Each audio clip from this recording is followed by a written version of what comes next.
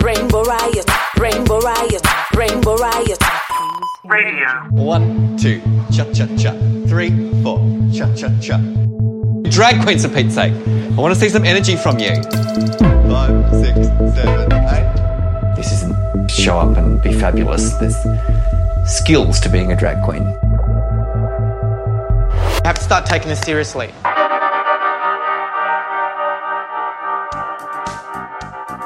That's the voice of Marzipan, one of Australia's leading Aboriginal drag queens, who's trying to whip the competitors of Australia's first drag pageant for Indigenous drag queens, called Miss First Nation, into shape.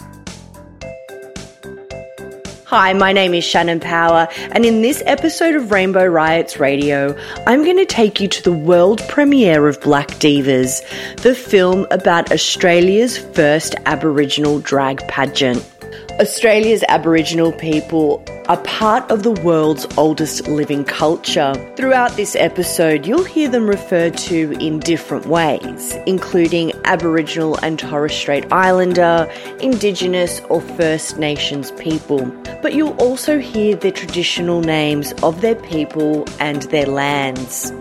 A documentary crew followed the Queen's journey from their homelands across the continent to Darwin and captured their struggles and joys throughout the Miss First Nations competition. The documentary is called Black Divas, and here it is receiving a standing ovation at the Sydney Gay and Lesbian Mardi Gras Film Festival.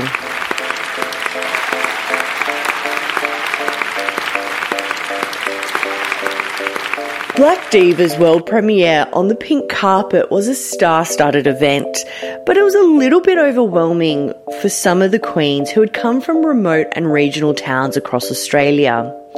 No Vagina, who might just have the best drag name ever, told me how she was feeling on the pink carpet. I'm shitting bricks here. I'm shitting bricks. I really am, but it's just fucking, it's excitement, it's nervous, it's being anxious. You know, the red carpet, all the just everything. It's fucking surreal. You know, being a 42-year-old Indigenous gay man coming from a small community such as Kempsey, coming from Green Hill Mission. You know, growing up there, having sort of trying to come to terms with myself as a gay man. This, like, you think this kind of stuff doesn't happen to people like me, particularly from Mission. You know, it's fucking unbelievable. It's amazing and it's surreal. But like, yeah, world premiere stuff. You know, who'd have known? And I still don't know what I want to be when I grow up. You do drag out in kind of country Australia, which is an unusual place you would think for a drag queen to be performing. Why do you do it? Why do you love drag? Doing drag in country towns in New South Wales, particularly small rural communities, it's a thing of along with my Dreamtime Diva sister Lacey Danaman, who was also my fiance. We just got engaged this year. Yay, marriage equality. We do it because we want to hopefully inspire young kids in particular who are trying to come to terms with themselves, but also hopefully start conversations amongst parents who have queer identified children and don't know how to cope with them. If it takes us to getting dressed up in drag and getting out there and amongst it all, and it helps that one particular child come to terms with themselves, then that's a good thing for us. And also hoping that, parents get the realisation and saying, well, you know, this child's fine, which is what our message is all about, you know. Takes all kinds to make the world go round, and whatever breed, creed, all that sort of stuff. That seems to be a recurring theme for the queens that are in Miss First Nation, that the drag really ties into social justice work, especially around Indigenous communities.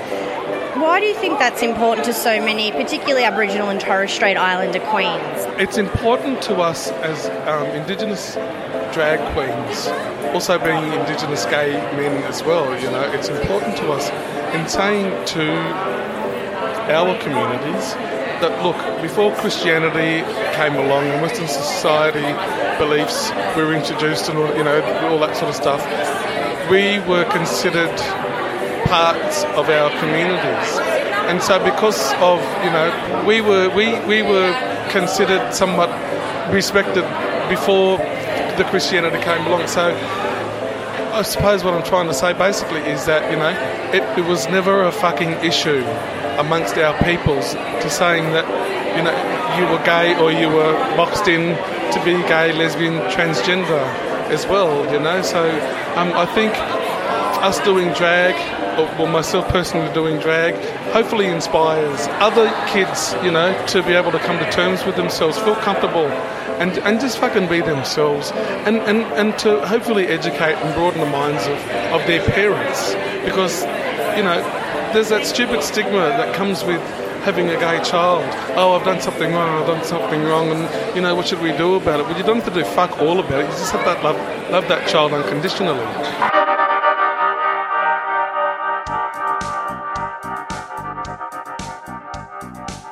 What is it like to identify as LGBTI and Indigenous? Living as a queer Indigenous person means belonging to two of the most disenfranchised groups in Australia, with LGBTI and Indigenous people experiencing some of the highest rates of suicide in the country. But it's not all doom and gloom for Indigenous communities, and that's where the Miss First Nation pageant comes in. Miss First Nation was the brainchild of Aboriginal drag queens Miscellaneous and Marzipan.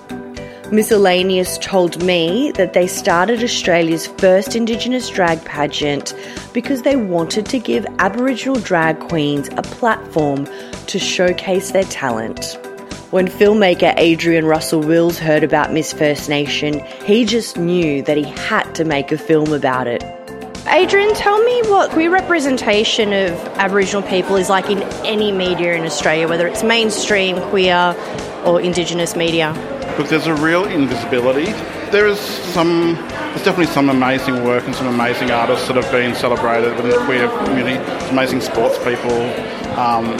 But I think a film like Black Divas really addresses our visibility in the LGBTQI community. There's a lot of racism in the LGBTQI community, and us as blackfellas and as gay, lesbian, trans, we're out looking for our partners, we're out having fun in clubs, and we still experience in 2018 a lot of racism. So a film like this, to sell out, not once but twice, as we got bumped up into a bigger cinema, for the Sydney gay community to want to hear our stories and be rushing and buying hard-earned money to pay and come and hear our stories is huge. I'm 42 years old. When I first came out when I was 17, 18, there was a lot of racism, and we were a real minority and sort of ostracised and ghettoised in the gay community. So now, 20 years later, to be here on the pink carpet at Queer Film Festival, which is really important for me, to show this film to our people, our queer people, as black people, our blackness, our gayness. When those two come together, we're a force to be reckoned with. And this film, I think, proves that. Now, we can't be at a fancy film premiere celebrating drag queens and not talk about fashion. As No Vagina reveals, it's not as glamorous as it seems. She's sitting on her ass at the moment as we speak because her feet are fucking killing her, if I'm allowed to swear, sorry about it. There are new boots that she's never worn before, and fuck me dad if she can stand. Bless her, she's sweating the hole out, her non-existent vag is just dripping. Hi, my name is Shaniqua. I'm actually from Wuyu community. Formerly, it's known now Woodimianga, so Bathurst Island or Tiwi Island. And you're wearing an absolutely stunning dress tonight. Did you have this made for you? No, it was very funny enough because one of my friends, Vo Mega Queen, she's a local drag queen in Darwin. She actually lent this to me because what happened was she couldn't fit it, so she was like, oh, I've got to give it to my sister. Doing the pageant, I heard it was really intense over that week. It was intense, I imagine, but what was the best part about it? I guess bonding with other girls. Leading up to it was quite nervous because we never got to meet each other. But once we got to meet each other the first night, I think we just gained that sisterhood. And then it was just like we were meant to be forever. Shaniqua is a sister girl, and I'll let her explain what that means. So sister girl is a word that we tried to make as in a respectful word for a transgender.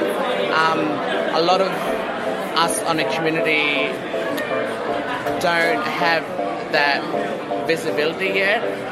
We were always referred ourselves as sisters, and we're all girls. So sister girls was a respectful way to use the word term to referring to a transgender, Indigenous transgender. Other than being a fabulous romp, Adrian Russell Wills explains why the Miss First Nation pageant and Black Divas are both so important. Art can educate, and drag especially can entertain, and through entertainment you educate. And you know, when the world is as crazy as it is, and when our governments are as deaf as they are, the arts flourish. The artists flourish because they're pushed, and they get angry, and they get passionate, and that's when the best work comes out of. Miss First Nation will be back bigger and better in 2018. The drag pageant is just one of many examples of queer Aboriginal people using their voices to elevate their communities out of marginalisation.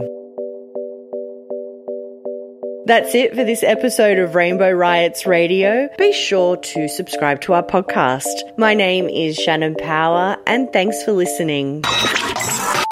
Rainbow Riot, Rainbow Riot, Rainbow Riot. Radio.